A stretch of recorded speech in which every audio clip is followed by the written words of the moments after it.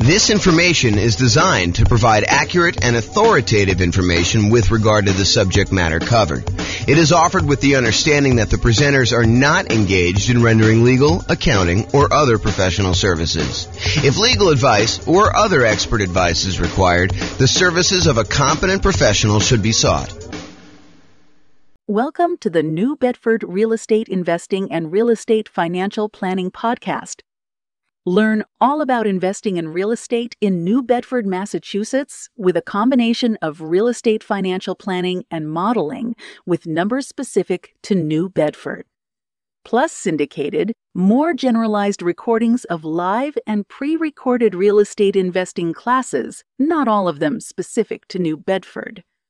Be sure to stay tuned after the podcast for a message from our sponsors. Well, good morning and welcome, everyone. We got a pretty exciting class today. I think this is like the traditional comparison that you've been waiting for. It is the class about, is it better to buy 20% down rental properties or to invest in the stock market? And we will do this analysis in about 300 U.S. cities. So the idea is, what if we decided to look at if buying 20% down rental properties as an investor, no nomad, no house hacking, no BRRRR, no kind of like fix and flips or anything like that, just buying traditional 20% down, non-owner occupant investment loans on rental properties in that market, using that market's kind of median price home and the rents that they would get from those types of properties as quickly as they can. Basically when they've saved up enough for a down payment to do that. And in the meantime, they'll be investing in the stock market, just like the stock market people are going to be investing in. And so they'll kind of say, is it faster to do these 20% down rentals in order to achieve financial independence and to figure out how much of net worth they have at year 40, which is kind of our cutoff point for doing that. So we'll go look at all those numbers and we'll see once and for all, although it's not really once and for all because there's all sorts of variations in these things. But we will see once and for all with this particular set of assumptions, which one is better? Which one gets us to financial independence faster? Which one gives us a higher net worth? Which one's riskier? And so we'll look at a lot of those different things. So I've modeled this out in about 305 U.S. cities. And so let's look at it. In both scenarios, whether you're doing 100% in stocks or you're doing buying up to 20% down rental properties, in both those cases, I assume that this particular person was renting the entire time. They were not buying owner-occupant properties to live in first and then doing the strategy.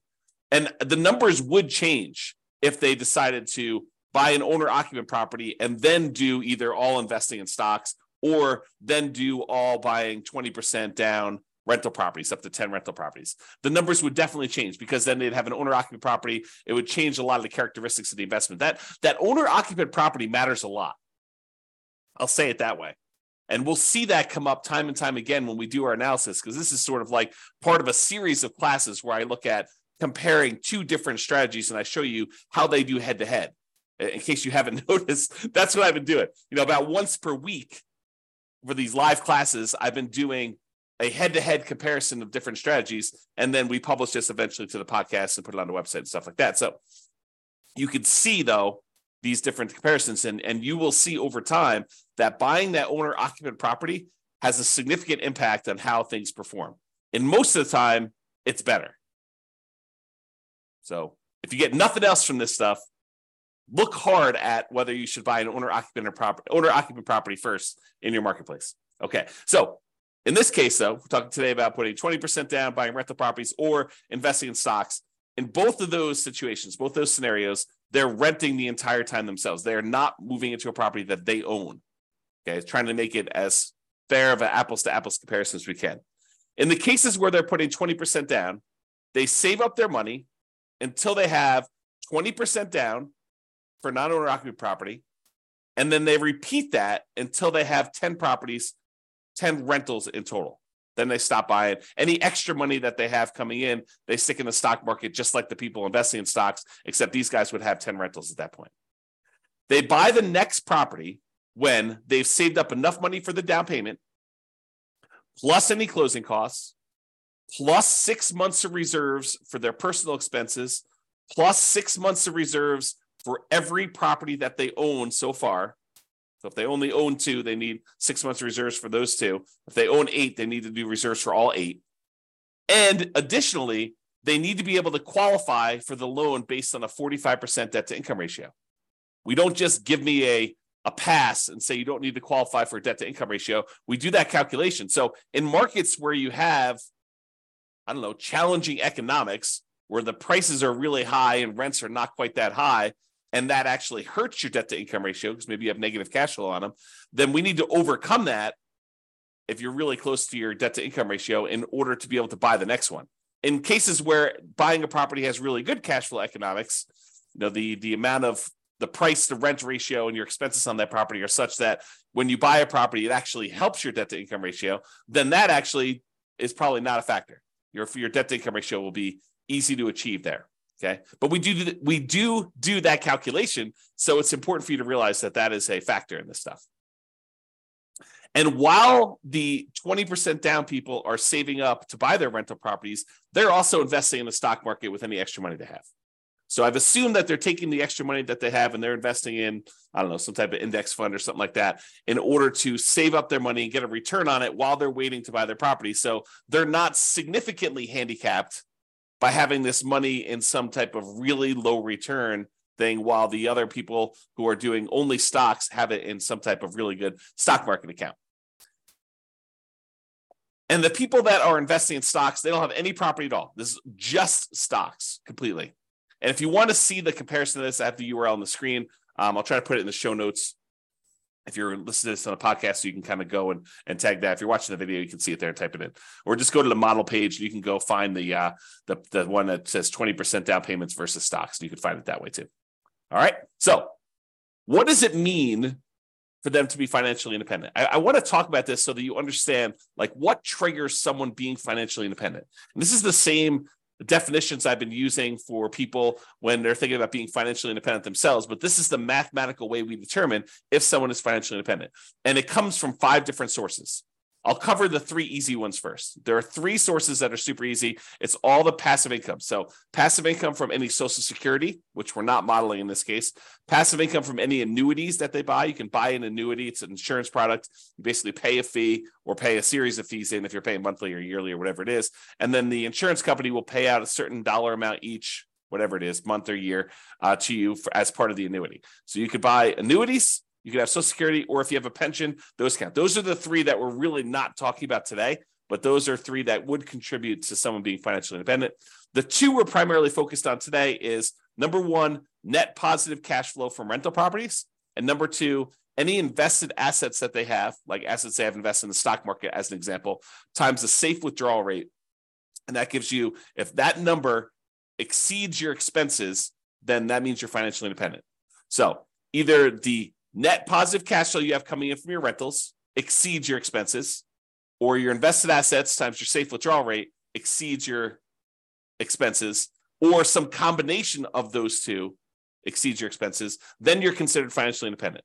So let's say your expenses, I'll say this too, the expenses in each city vary. So the person living in Mobile, Alabama is earning a different amount than the person living in Los Angeles, California, because they need to be able to afford properties in those marketplaces. And someone who typically works in Los Angeles makes more on average than someone who works in Mobile. Just kind of looking at the numbers of what income people make in different areas of the country, we kind of adjust for that. And we base it on being able to afford a home in that particular marketplace. Okay, so we adjust those. So that's saying if the net positive cash flow from all their rental properties exceeds their expenses. So if you're making $10,000 a month, you need your cash flow from your rentals after all the expenses like taxes, insurance, maintenance, PMI, principal, interest, mortgage, your maintenance, your management, all of the expenses get subtracted. Your net cash flow has to exceed that $10,000 a month in this example. Or if you've got whatever it is, $5 million invested in the stock market, and you're timesing that by a 4% safe withdrawal rate, which I think is what we use for this, then that would be whatever that is per year. 5 million times 4 is that $200,000. So they're making in excess of what they would need to do in that particular case. If you think about it this way, if you have $1 million invested in the stock market and you have a 4% safe withdrawal rate, you're making about $4,000 per year that you could safely, and I'm using that in quotes, withdraw from your asset pool with a very low probability of you running out of money. It's not saying you can't run out of money, depending on how the market does. We don't know how the stock market's going to perform in the future. And I think that's one of the challenges with a lot of this modeling. That's one of the reasons why I like to run Monte Carlo scenarios, but I'm not going to go into that today. But that's one of the things we think about. You run Monte Carlo scenarios on all the real estate stuff, and you run Monte Carlo scenarios on all the stock stuff, and you can kind of do them together and see how your risk profile changes for that. But I'm not going there, not today. All right, so the combination of those two need to exceed your expenses in order for you to be considered financially independent. So let's talk about the assumptions. Each city's modeling uses their median home prices and estimated rents on those properties. We did not apply any of the 88 strategies I have to improve cash flow. So these are not like optimized properties. It's not like you went and you found the best of the best of the best deals and you applied all the best kind of practices we have for improving cash flow on all those in order to optimize for whatever your cash flow would be. That's not what we did. Okay. So these are sort of like run-of-the-mill, median-ish price properties. You could do a lot better than this, kind of picking your things. And also, I would say I somewhat handicapped stock market. I think some people would argue the stock market has done better than what I used for my assumption, which was 7%. I use 7% per year in the stock market. Some people are like, well, James, that's really low. I mean, the stock market's obviously returned whatever you believe it to be. And I'll say, I think this is a defensible position, depending on what you're investing in the stock market. But, if you invest in other things, maybe you do better than this, maybe you do a lot worse. And that's why you could change these assumptions and see how it affects things too. Okay.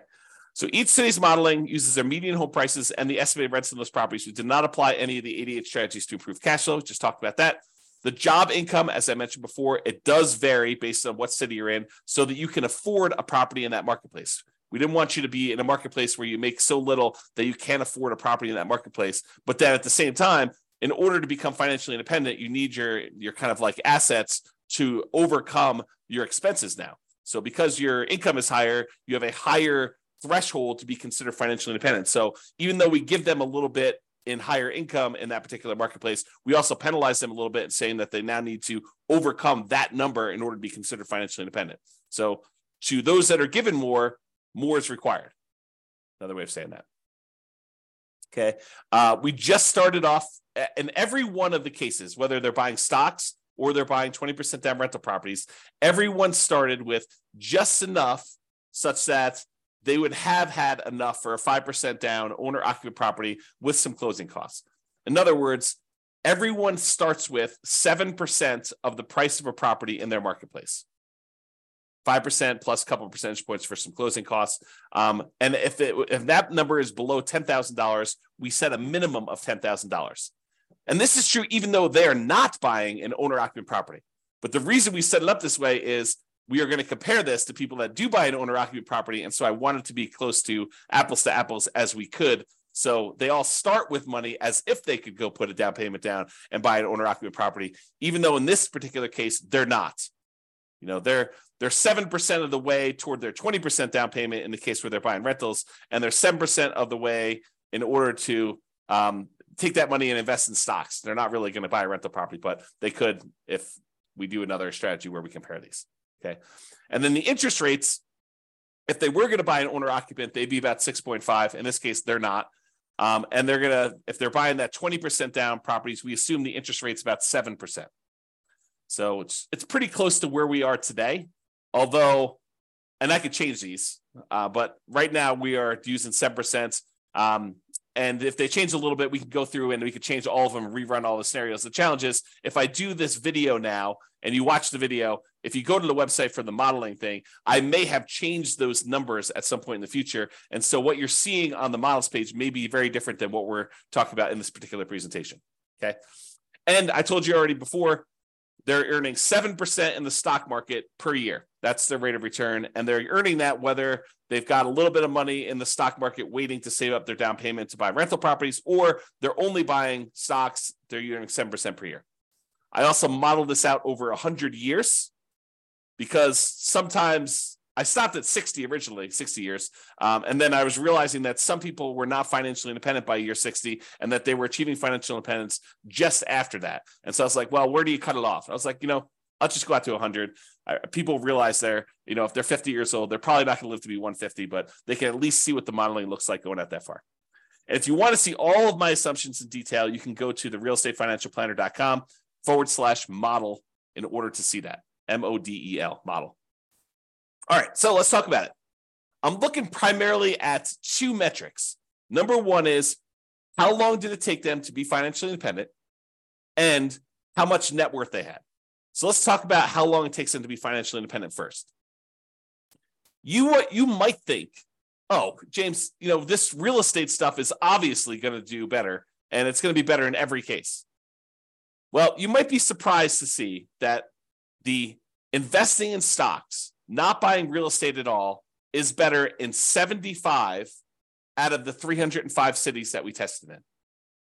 So about 25% of the time, they achieved financial independence faster if they invested in stocks than if they invested in 20% down rental properties. And you're like, what are you talking about? Is that even possible? Yep. In 229 of the cities, 20% down was faster. They achieved financial independence. They got to the point where the income from their invested assets, whether that's net rent, net cash flow on all their rental properties after all expenses, or the income that the money that they have invested in this case, the stock market, times the safe withdrawal rate at 4%, with the sum of those two, whether they're heavily in real estate, they may not even have any stock market stuff or vice versa. But those two actually exceeded their living expenses, the expenses they have in those marketplaces. In 75 cities, it was faster for them to do the stock market. In 229 cities, it was faster for them to put 20% down. And in one city, it didn't matter. It was tied. They achieved financial independence at the exact same month. All right. Now, in the 20% down case, there were 22 cities, 22 out of 305, where they actually did not achieve financial independence by year 100. So over a 100-year period, they never quite got to the point where the cash flow in those properties exceeded their expenses in that city, which is pretty interesting, Now, again, we're not optimizing these properties. You could do better. And in fact, because you're not having to buy them in your city, you could choose a different city to do this in, city that has better economics, as an example. Okay. Or they may have enough net worth in the properties that they bought, where even though the cash flow didn't quite get them to financial independence, they could, in theory, at least sell off some of those properties or all of those properties and convert it to the stock market or convert it to free and clear rental properties and actually have achieved financial independence. We didn't do any of that modeling, although we do that in other scenarios where we go head to head. This is sort of like the basic version. In cases where they invested in stocks only, all of them, all 305 actually achieved financial independence within a 100-year time period. All right. So there were 22 cases where 20% down did not, and there were 305, all of them achieved it when they did stocks. All right. This chart breaks down how many of the cities achieved financial independence at what time. So this is the low time. So, this is like 100 months. This is like 1,200 months over here. The red kind of area is the number of 20% down ones that achieve financial independence there. So, for example, at about the 300-month mark, there were about 20 of the cities that achieved financial independence. And you can see that the 20% down ones are spread out, I wouldn't say exactly evenly, but relatively evenly over time. Kind of like a little bit more in this kind of like 200 to 600 range, a lot fewer the later on you go. There are a couple really early ones where you achieve financial independence very, very early in those cities. However, the stock market one is very different looking. There's a whole bunch, almost 80 cities that achieve financial independence, just after this, whatever this is, 550 month period. And then there's a bunch that kind of achieve it right after that. And then a whole bunch kind of like taper off so you don't have very many at all the later you go. And so you can see the characteristics of when you achieve financial independence look very different depending on whether you're doing 20% down or you're doing stocks only in those different markets.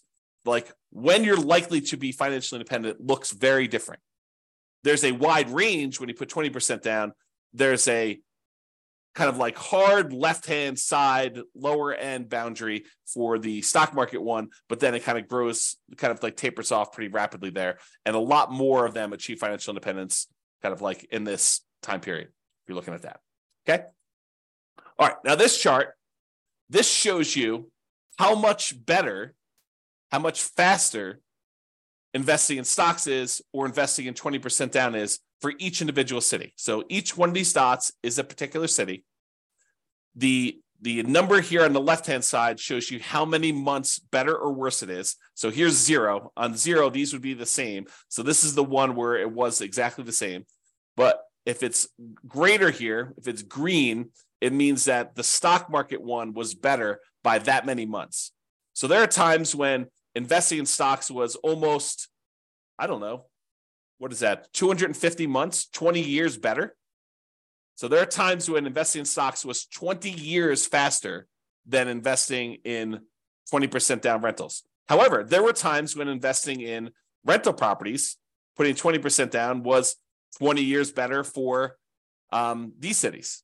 So there's a wide range, a big difference between these. I'll tell you, it looks just eyeballing it that there are times when investing in 20% down is a lot better, way better than it is when you do the invest in stocks.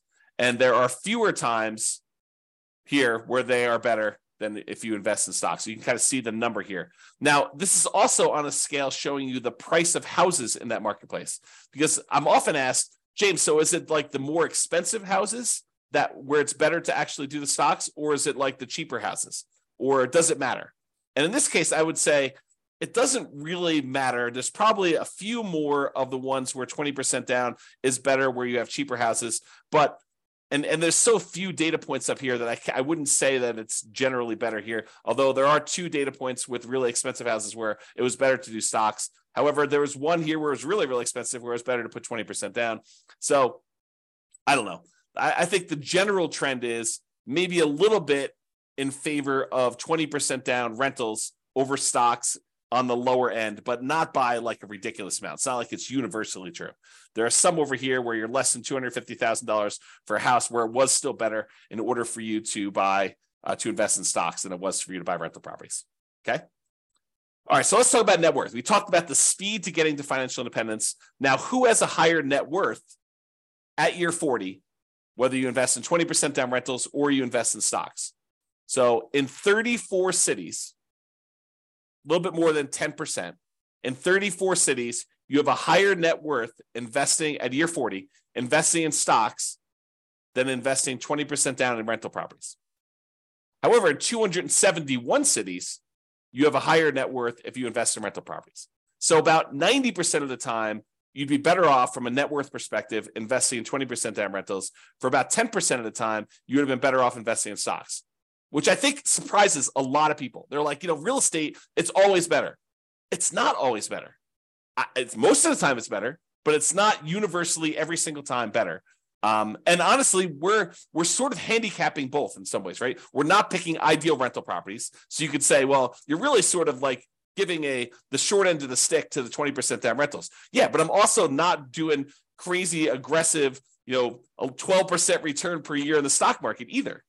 So both of them are sort of handicapped. And depending on what actually happens, we won't even know. Like we could predict the future right now, based on some reasonable assumptions about what has happened in the past. But I mean, we could see 17% per year on the stock market. And in that case, the stock market would do probably better than a lot of real estate stuff, provided the real estate does the same as what it's done. Or real estate could go on a tear. I mean, this last year, when interest rates have risen, it's been slowed down quite a bit as we try to get inflation under control. However, going back even before that, the last 5 years, where real estate prices have gone up like crazy, if that growth rate were to continue, yeah, real estate would look amazing, right? But We're not seeing this like ultra low interest rate environment where we're seeing 3%, 3.5% loans on non-owner occupant properties, and property values going up 10% a year and rents rising almost in line with that. I mean, we're not seeing those things, and that is not historically over a very long period of time what has actually happened. So I don't think we could use those numbers and be kind of like reasonable about stuff, to be fair. So we're using very reasonable long-term numbers. I think we're using 3% per year for appreciation. It's going to give you an idea. We're using current interest rates, current rents. Although I'm not an expert in every one of these markets. Maybe you go look at my assumptions for your particular city and you're like, James, you're off. You're wrong on these numbers. Okay, fine. Reach out to me, tell me what the right numbers are. We'll rerun them and do it. But it's only going to affect one of the cities. So a lot of these cities I feel pretty confident in. Maybe not every one of them. So there you go. So you can kind of see there. And there were no situations where it was exactly the same net worth at year 40. Now, this is that same type of chart before where we show you how much better. And instead of showing you how many months better, now it's showing you how many dollars better it was in net worth at year 40, broken out by the price of houses in those marketplaces. The red dots, each dot is a city, by the way. The red dots are the ones where the stock market had a higher net worth, and the green dots are the ones where putting 20% down had a higher net worth. And the first thing I'll point out to you is the ones where you put 20% down, there were a lot more cases where your net worth was not just a little bit higher, but a lot higher. So you had a much higher variance, much higher range of how much better these strategies were. Sometimes putting 20% down was not like $500,000 better. It was like $10 million better, significantly better. But the red ones, the ones where the stock market was better, those all are relatively small differences better. So, they might be better, but it might have only been better by, $500,000 as an example. And there are not that many of them, as we showed you before. Okay. Now, is this skewed toward higher price houses? Yeah, maybe a little tiny bit. The higher your priced houses, the better the stock market was than buying the rental properties. But there are some cases where doing the rental properties, 20% down rental properties, where you're putting, where you had really expensive properties, where those were better too. There's a couple green dots at very expensive houses as well. It tends to look, just eyeballing this really roughly, that when you have low-priced houses and you're buying 20% down rentals, you tend to have a higher net worth than if you invest in the stock market. But there are exceptions to that. There's at least one right here where that's probably in the $200,000 to $250,000 range, and there's a whole bunch between $250,000 and $500,000 where it was better to actually invest in stocks. Okay. All right. There were 21 cases where even with 6 months of reserves for your personal expenses, 6 months of reserves for a rental property when you buy a rental property, that the cash flow was so ugly buying rental properties that you ran out of money.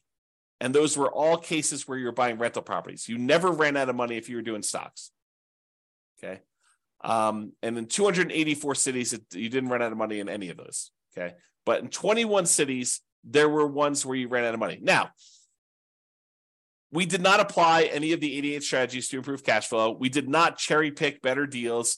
If you happen to be in a market where the cash flow is really, really, really, really ugly, you don't have to buy in your marketplace. If you're in a city where, every time you buy a property, it's negative $3,000 a month cash flow, maybe you go to a different city. That just seems obvious to me. Or maybe you do a different strategy. You don't put 20% down in those cases where you'd have significant negative cash flow, because the more you put down, the less negative cash flow you're likely to have. Okay, so there are 21 cities with my assumptions where we did run out of money in this case, and you can go drill down into each individual city to see how they compare. Look at your city and see. And this shows you like the ones where you were likely to run out of money. The red dots are the ones where you ran out of money, and it tends to be you have a much more likelihood of running out of money the higher the price point. So sorry for people in California where you have really expensive properties. Because I bet you, not all of them, but I bet you a lot of them are California. All right, so here's a summary of some things. And we do both average and median here to kind of show you the difference. See, the medians, when you take, like, for example, net worth, we take the highest net worth, we take the lowest net worth, we sort them in order, and then we look at the middlemost number. That's median. Or we take the stack of all the different net worths, we add them all up, we divide through by the number that we have, and that gives us an average. So when we look at the median net worth at year 40, when you put 20% down, is about $8.9 million. Squint really hard, it's about $9 million. Okay, so about $9 million when you put 20% down to buy properties. That's the middlemost number at year 40 for kind of net worth. Now realize these are in inflated 40 years in the future dollars. If we want to think about what that number means in today's dollars, it's about a third of that. So squint really hard, and it's about $3 million in net worth in today's dollars. Okay. In other words, $9 million 40 years from now will feel like having $3 million today. So if you have $3 million today, that's about what it will feel like to have $9 million 40 years in the future, just from inflation. So the 20% down has $9 million, 8.9. When you invest only in stocks, the median at year 40 is about $4 million. So it's almost $5 million difference in net worth. Better if you put 20% down. So on median, the middlemost one here was almost $5 million better if you put 20% down versus if you invested just in stocks. That's a significant difference. And if you look at average, the average for 20% down for net worth was almost 12 million versus just about 4 million for the stocks. So it's almost $8 million difference if you look at average. All right. Now, it's really clear that you didn't buy any properties when you invest in stocks. You have about 10 on average when you put 20% down, or on median, 9.8 on average. So there are some cases where you didn't quite get to 10 with the stock market, with the average one when you're looking at that. In terms of how long it takes, the months it takes in order to achieve financial independence, like the minimum target monthly income in retirement achieved, that's what MTMIR, wow, can't even say that, achieved means. When you put 20% down, you achieved your financial independence in about 509 months. When you did stocks, you achieved financial independence in about 659 months. So it's about 12 years faster on median, or about 30% faster for you to invest with 20% down than doing stocks. Now, when you look at averages, it's about 25% faster. And a difference of about, well, let's see what that's probably 11 years. So it's 11 years faster for you to do 20% down on average for doing those. Now, as far as risk goes, what's riskier? Well, there are different types of risk, right? When you invest in stocks, you have all the different stock market risks. You have all the different risks associated with investing in companies in stocks. That's what stocks are, okay? When you invest in real estate, you have all the different risks associated with real estate. Market conditions, interest rates, things like that, rents, things like that, okay? Now, those are different types of risks just generally. And I'm not going to try to compare those risks head to head, but there are measurable risks. Like how risky are you in the terms of debt to income ratio? Well, when you're doing kind of like your debt to income ratio for investing in the 20% down rentals, your debt to income ratio is higher. It's more risky for you to invest in the 20% down than to invest in stocks. And the average debt to net worth, 47% on average compared to zero, or the average debt to account balance, 219.84% to 0%. So in other words, because you're taking on debt when you're buying these 20% down rentals, and you're not taking on any debt when you do the stock market ones, you will find that you are riskier doing 20% down than if you are not doing 20% down, than if you're not taking on any debt at all. Okay, so in general, it is riskier to put 20% down. All right. I think I've been talking about this idea throughout, but median property and rent. You could apply the 88 strategies we have to improve cash flow, to improve the numbers for the one that has rentals.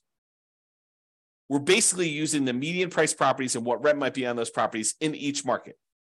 You should be able to choose and do better than that. And I do model some of those improvements in the other scenarios that we run or the ones that we plan on doing videos if we're in the future. So you'll see the impact of that as we go, or go look them up now. There are a lot of them are available.